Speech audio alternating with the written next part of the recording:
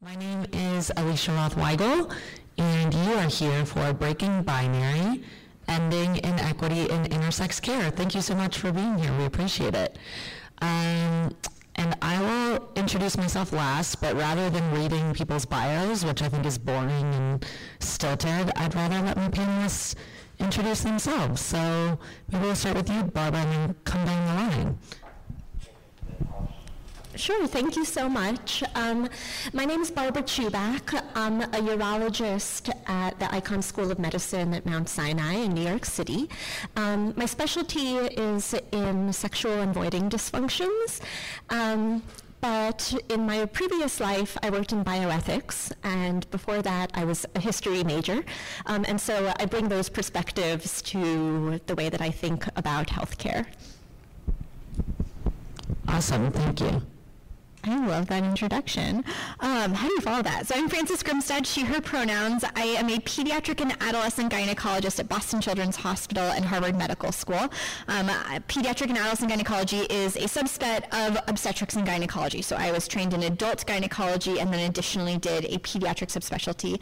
I am also dual fellowship trained in gender-affirming genital surgery. So what I like to say is that I am a genital reconstructive surgeon and a reproductive justice advocate within my field. Yes. We love that. Hi everyone, my name is Bria, pronouns are they and she, and I am not a doctor, but I am an intersex person, and some of the other identities that I hold very close is that I am also Black and queer, non-binary, and I am a parent to 2 fur babies who I miss very dearly, and I work as the Director of Engagement for a national intersex rights organization called Interact Advocates for Intersex Youth, and I've been doing intersex advocacy work now for about 4 years in a full-time capacity. I got started as a baby intersex activist when I had the opportunity to join Interact's Youth Leadership and Development Program, and had the opportunity to speak on the steps of the Supreme Court about why intersex people deserve to be have their rights protected from workplace discrimination. And so I went from not really knowing how to speak about intersex issues, not really having much experience talking about my own personal story, to having the opportunity to share my story for folks all around the world, and I feel really grateful to be here with you all this morning. Thank you. And I feel grateful to be next to the 3 of y'all, so thank you for traveling to Austin for this. As I mentioned, my name is Alicia Roth-Weigel. I live here in Austin. A couple of the hats that I wear that are relevant to this room: I'm Human Rights Commissioner for the City of Austin, so I do a lot of local non-discrimination work. Here in Texas, that necessarily means fighting the state on a daily basis, especially right now during our 6-month legislative session. I also have my own consulting firm called Intrepid Strategy, where I've done everything from launching reproductive justice nonprofits with former state senator Wendy Davis, to flipping the U.S. Senate in Georgia, to starting venture capital funds to invest into LGBTQI plus led businesses. And above all, I am an intersex activist, like Bria, and I came out for the first time in 2017 in a Senate hearing at that big pink marble building down the road, the Texas State Capitol, to help kill the bathroom bill. Since then, like Bria, I've shared my story more times than I can count in a variety of different contexts and capacities.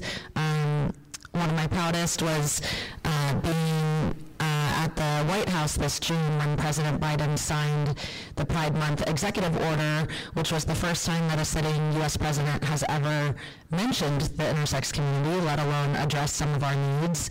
And I'm now working alongside Bria and a bunch of other intersex advocates to build a year-long report with the Federal Health and Human Services Department on this exact topic that we're discussing today, which is inequities faced by the intersex community, specifically with regard to access to healthcare. So that brings us back to our topic. And I guess we'll start off, because I'm not really sure about the breakdown of the audience and how much context people have. So I would love to know, how would you define what intersex means, both in general as like a definition, but also what it means to you, because those can be slightly different answers. And I can call on specific people, or... Can we first start by defining what sex traits are? Sure, why don't you do that for us? Why don't you do that for us, Frances? I guess I volunteered myself for that. So this, again, not knowing the makeup of the audience, I just figured let's start a little bit from basics and define what we mean by things so we'll have a shared language moving forward. So sex traits are what we are born with. They may be things that we identify early on in life or later on in life. They have to do with certain aspects of our body and the ways in which they change in with regards to genetics and hormones and anatomy. So when people think about sex traits, commonly they might think about hair growth or development on their face, and their chest, on their back, as well as vocal cord changes, so voice deepening at the time of puberty, changes in our chest, some people might call it breast development, as well as genitals that we are born with or that may change later on. So someone who has a uterus who may menstruate later on, those are all considered sex traits. There is a historic belief that sex traits are only come in two different flavors, that you only have female sex traits or male sex traits, and they kind of come in this alignment. I usually have like a chart behind me when it's death by PowerPoint. We don't have that today, so we're going to kind of roll with me on my hand gestures. But the reality is that every sex trait, whether it be things like hair pattern changes, the ways that our bodies produce hormones, the genitals that we have, can all be on a spectrum, and there's not a binary of any one of them. And so whenever someone has a sex trait that may not align with what we typically expect of what we call endosex or non-intersex sex traits, then we consider those variations in sex characteristics. And so now, I'm so sorry, I just gave away the definition of intersex, but you're going to get to redefine that one. Gender is something that is internal to ourselves, self-identified, may or may not be aligned with sex traits, which is like a whole lovely other conversation, but I do want to clarify that those are two distinctly separate things, and neither of them are binary. Ooh. That was so beautiful. Thank you so much, Frances. So we know what intersex means, what the definition of intersex is, but I love the question, what does intersex mean to you? And I was up last night thinking about that question because, honestly, I think the term intersex, for me, the definition changed a lot over the years. I can think back to when I first got started in this work. The term intersex to me really meant something that was associated with a lot of shame, a lot of fear and trauma, and all of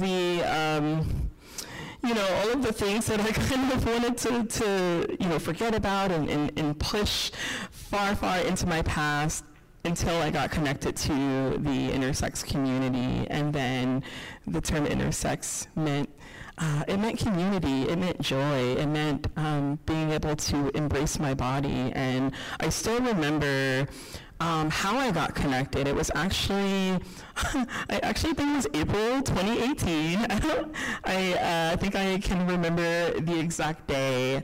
I went to Google, as one does, and I just typed in the term intersex because so my intersex variation is congenital adrenal hyperplasia, CAH for short, and growing up I had no idea what that actually meant. I knew that it affected my hormones. I knew that it was a source of a lot of trauma for me growing up. I developed both masculine and feminine sex characteristics, and it was really confusing. I didn't really have the language to explain why my body was changing the way that it was. And so, but the term intersex was never a term that really came up in the CEH community. It was never a term that my doctors or my parents used when they were describing, what was going on with my body. And so I remember in middle school, I remember telling my friends that I was intersex, and I wish I could remember how that term came to me. It must have been some sort of divine intervention, because Google in the early 2000s did not exist in the way that it does now, and so I do remember just telling my friends that I was intersex, but not really knowing what that meant. I just knew that it was a term that resonated for me. Fast forward to 2018, this term comes back up, because it's calling to me. It feels like I need to explore more. I need to learn more about all of the things that I was trying to kind of put off. And so I just typed the term in Google, and this BuzzFeed video pops up. And for the first time, I think the BuzzFeed video, it's called "What is Intersex?" And for the first time, I saw live intersex people. They were intersex people of color. I saw people that looked like me, and they were smiling, and they were laughing, and they were embracing their bodies, all of the things that I never knew was possible, because again, intersex to me was always a term that I associated with shame and guilt and stigma.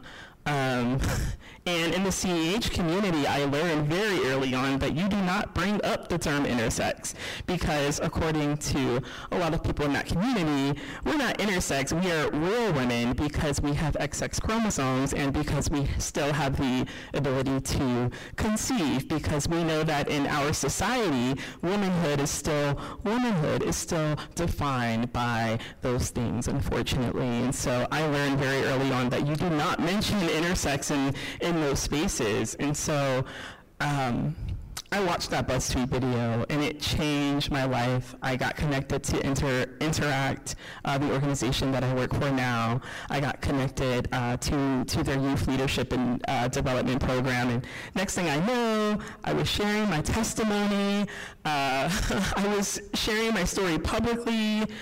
I was learning things about myself that I just unfortunately never, I just never had access to, the information, or, I wasn't a well-informed patient advocate, and I didn't know how to advocate for myself when I was in healthcare settings. But I learned all of that thanks to getting connected to the intersex community, and for that I am so grateful. And I don't know if I answered the question, because I am a rambler, but yes. Thank you. That's what intersex means to me. That was really beautiful. And before I go, do you have anything to add, Barbara? I will keep it brief, though, because I know we have more to talk about. I guess just bringing together what Francis and Bria already mentioned. The term intersex was invented by doctors, by medical scientists around the mid-20th century. And yes, they used it as a sort of umbrella term to include all the potential ways that you can have mixtures of sex traits that would be stereotypically categorized as typically male or typically female in this sort of mashup combination where taken holistically, you're kind of neither entirely male nor entirely female, but some combination of the two. Later, at the later part of the 20th century, it kind of fell out of fashion in medical science because it wasn't specific enough, right? When you're talking about science and you're doing research and you're trying to figure out what's the right treatment for a given individual, you need more granular data, right? We talk about precision medicine now, right? We want everything to be specific to the individual in order to maximize their benefit and minimize their harm. And so intersex kind of fell out of fashion in the medical literature around the same time that an intersex rights advocacy community was saying, hey, we like this umbrella term because it makes us realize that we are not just individuals. We have power as a community and can be mutually supportive and maybe make change. And because it was a better alternative than hermaphrodite, which is the former term that was used that had been used derogatorily and evolved into being more of a pejorative term? Yeah, so, in 2006, there was this consensus document that had doctors and intersex advocates and patients all coming together being like, yeah, hermaphrodites are mythologic creatures, they are not real people in the 21st century, we're getting rid of that. But they replaced it with the term DSD, disorders of sexual differentiation, which is kind of also pejorative, right? And so DSD was subsequently kind of redefined, not as disorders, but as differences, right? To try to be less negative.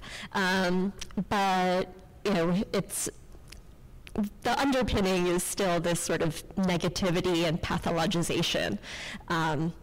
And so not everyone likes DSD either. So then you get VSC, which Francis mentioned, variations of sex characteristics. A lot of words for basically the same idea. Yeah. And just to, can I just I think from what do you want the takeaway point of this to be is we have spent years trying to figure out how to have a shared language about a field as you're trying to move the field forward.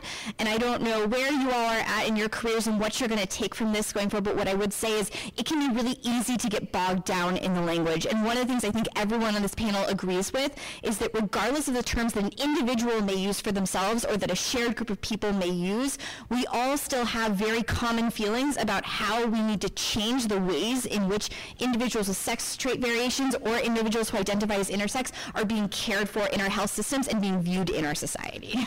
And yeah, totally. And I think part of that is this work towards depathologizing our identity. So just like being gay used to be seen as a disorder and they would try to shock it out of folks with electric current, still do in some places, or just like being trans was seen as a disorder until it was removed from the DSM, 2 years ago, 3 years ago? 3 years ago. We are still seen as a disorder. And so I, like Bria, I never grew up, I am intersex, I've always been intersex, but I had never heard that term until I was 27 years old. So I lived over a quarter of a century not knowing that I had a community that I was part of. And that is because I was told from childhood that I had a disorder called complete androgen insensitivity, and I was being fixed, but that I should never tell anyone about it because I would never find a good husband one day, I would get made fun of at school, and so that I should show up and let these doctors do their thing and just keep quiet about it.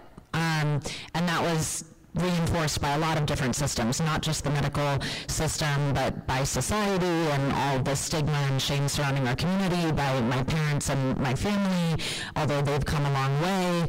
And so I grew up, like Bria, feeling a ton of stigma and shame simply for existing, which is weird because I don't know of many other medical differences that still carry that besides certain STIs.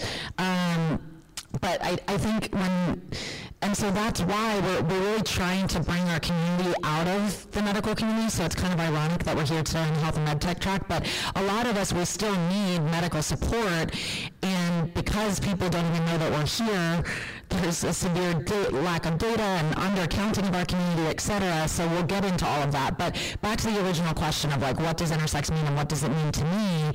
I've done a lot of self-work and really realized that it's a fundamental piece of my identity and something that I'm really proud of. And so I like to own the term intersexy because we have been told by society that our bodies are shameful and disgusting and problematic. When I look in the mirror, I see a hot-ass bitch. So in addition to everything else, I am intersexy and I claim this part of my identity with pride, but it took me a long time to get there. And a lot of that is because of these issues that we still face with the medical community. So let's move forward, because I know we have like 25 more minutes before I want to open it up to audience Q&A. So in terms of the next question I was going to ask, which is a two-part question, what is well, we've kind of answered a little bit of that, which is what is your personal and professional connection to this topic? So I'm going to skip to the next one, which is what do you believe and what have you seen as the biggest deficiencies in intersex care? And I'll let anyone who wants to start grab the mic and start talking about that. Yeah, I'm happy to start. I think something that we spoke about last night was the lack of care for intersex adults. I mean, we are oftentimes forced into these, non-consensual, irreversible, procedures as young children before we're old enough to participate meaningfully in the conversation about our medical care. Sometimes before we're old enough to speak words. Exactly. Because most of the procedures are performed on children before the age of 2, and I think that they forget that we grow up.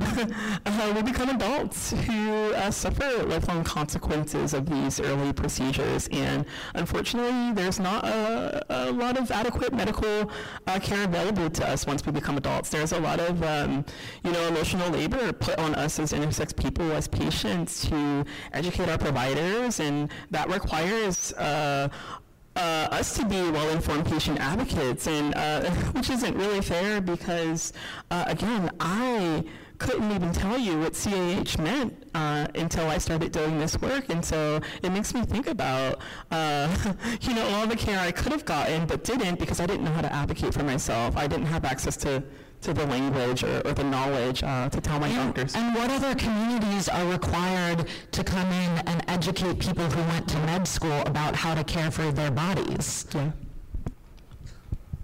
Trans people. just to say, there's like a lot of allyship between communities in this struggle shared. You go first. I would second what Bria said wholeheartedly, I come at it from from the doctor's perspective, and it's an enormous systemic issue. There is a division of labor between peds and adult health care, so there are precious few doctors in general. I can count on one hand the number of urologists I know of in the United States who specialize in the transitional care, kind of guiding patients from being pediatric patients to being adult patients. And none of those few doctors focus on intersex issues. And that's fair. There are a lot of other congenital, health concerns that have ramifications into adulthood. But it's an enormous and problematic deficiency. And hopefully one that, I work within urology, which has in our surgically focused surgery primary model has sort of been in the lead in pediatric intersex patient care. I've been going to the American Urological Association conferences as an attendee or a speaker or both for 20 odd years now.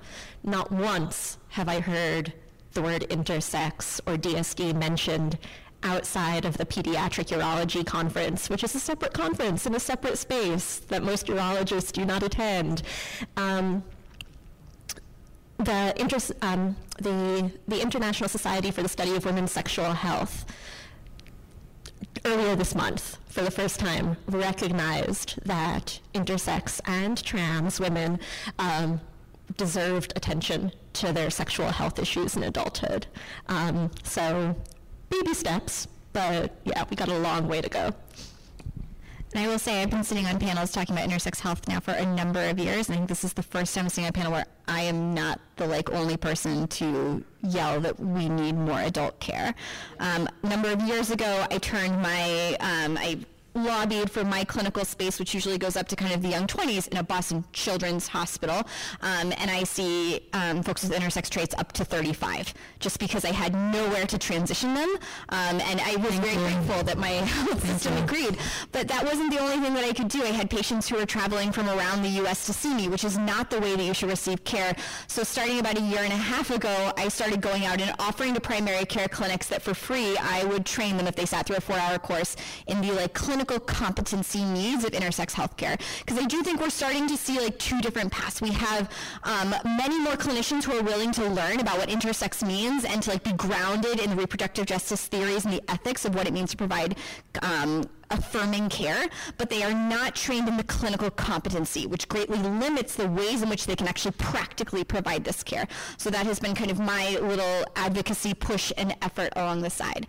I will also say that I think as we are moving away from universal early surgeries towards later options where individuals get to participate in their own decision making about if, when, and how they are going to achieve their own gender embodiment goals with regards to hormones and surgeries. But we are also now seeing that we as surgeons were never trained in how to do these things with older bodies, nor were we trained to know what are the complications, should we be changing our techniques. And so I know because we're in like this innovative conference, I just like have to give the plug.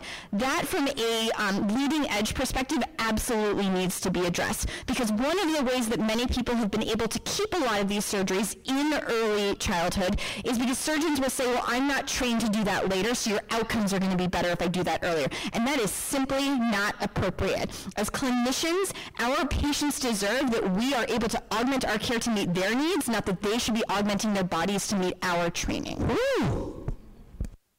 And can I just add on to that the need for patient-centered outcome measures? Because what I would have deemed as successful surgery, very different from what my urologist deemed to be successful. And so just wanted to add that. 1,000%, because surgeons, doctors carry biases with them just like any other human being in any other field, and those biases guide a lot of what they do to our bodies without our consent that have lifelong ramifications. So in terms of my answer to the greatest inequities, yes, we need to end non-consensual intersex surgeries on children. I was sterilized as an infant, which is against international law, but still happens across the United States daily. And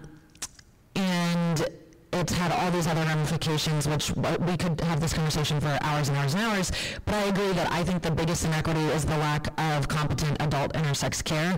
So much of the conversation is focused on these surgeries, I think because it's the most jarring for our audience to hear that these children are being sterilized or their genitals are being mutilated by board-certified doctors across the United States, not in like far-off corners of Africa or something that people think genital mutilation happens.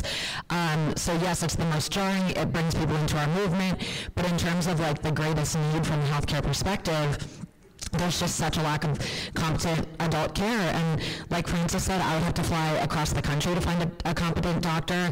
I have workarounds, and so what often ends up happening is we end up seeing doctors who specialize perhaps in trans care because it's the closest that we can get. But I'll just give a quick example because I know we're talking in very broad strokes about a lot of this, but a specific example for me. So I live here in Texas, and setting the legislature aside and how they're making trans healthcare illegal from all different angles at the moment. As of right now, we have LGBTQI plus affirming clinics across the state of Texas called Kind Clinics, and I'm a member of the medical advisory board of the parent company, which is Texas Health Action. They provide everything from STI testing to HIV prevention and HIV care to gender care for trans folks. And so I came originally as a patient trying to get my own gender care. Because I was sterilized, they took my only hormone-producing organs by telling my parents that I might get testicular cancer one day, despite the fact that the risk is less than 5%. Anyway, so I am required to take external hormones, not because I'm trying to get bigger boobs or because I want my voice to change, because if I don't take hormones, I will die, because your body needs hormones to regulate its organs. And so I was trying to get my care and figure out what I needed.